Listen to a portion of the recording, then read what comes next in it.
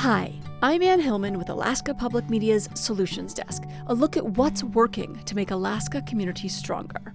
When rural Alaska makes the headlines, the focus is often on things like suicide rates, alcohol use, and trauma.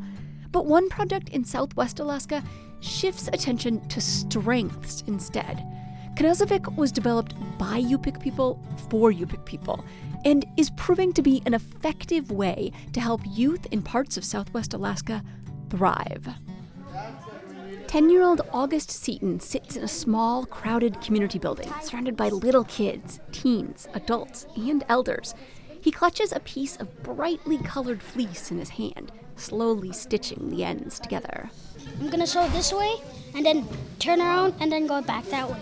He's making a face mask for his mom to block the cold coastal wind when she travels through their village of Hooper Bay on a snow machine.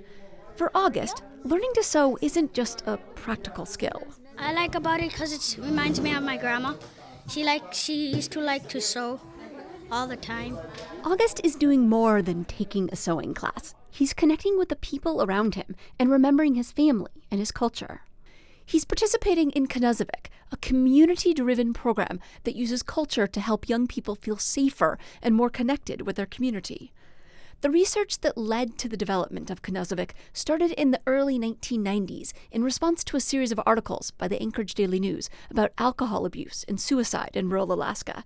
It told the story of a people in peril, and it won the Pulitzer Prize. Knezivik project manager Cindy Nation says the articles only told part of the story of Alaska Native peoples. How many times do we hear about historical trauma? You people are, you're all drunks, you're all this, you're all that. And we, for a long time, we didn't hear about the strengths that we have. So Yupik elders from 2 communities in Southwest Alaska invited researchers to help them develop interventions based on Yupik culture that would reduce the rates of suicide and substance abuse. The result was Knezivik, which means toolbox. Unlike other suicide and substance use prevention programs that focus on the effects of trauma and look for warning signs, Knezivik focuses on the strengths that have helped people thrive in the region for millennia. It's a framework developed by Yupik people for Yupik people that's adapted to each village. Every month, community leaders sit in a circle and discuss what's important to teach. It depends on the season and what's happening in the village. In late winter in Hooper Bay, the group started talking about smelt fishing and ice conditions. It's kind of slushy. It's from the overflow. It's still there. It doesn't freeze because it's salty. The conversation weaves together jokes about childhood games and information about gathering grasses and wood. It ends with a plan to teach young people how to make ice scoops and weave grass baskets, because that's what's useful in a coastal community when ice conditions start to change. But the program doesn't just teach hands-on skills in craft making. During each session, elders provide advice on how to succeed. As August sewed a face mask, Joseph Bell talked about safety in both English and Yupik. When you're working with tools, any needles, tobacco, you have to be aware to safety. Try not to hurt yourselves. And Maria Bell reminded the young people that they aren't alone in this. If you have a problem, tell someone about it. If you keep it into yourself, it's going to create something in your head, making you feel down or feel like nobody wants you. So it's always best to have somebody. And surveys with young people show that participating in the Knezivik project makes them feel more like they do have somebody.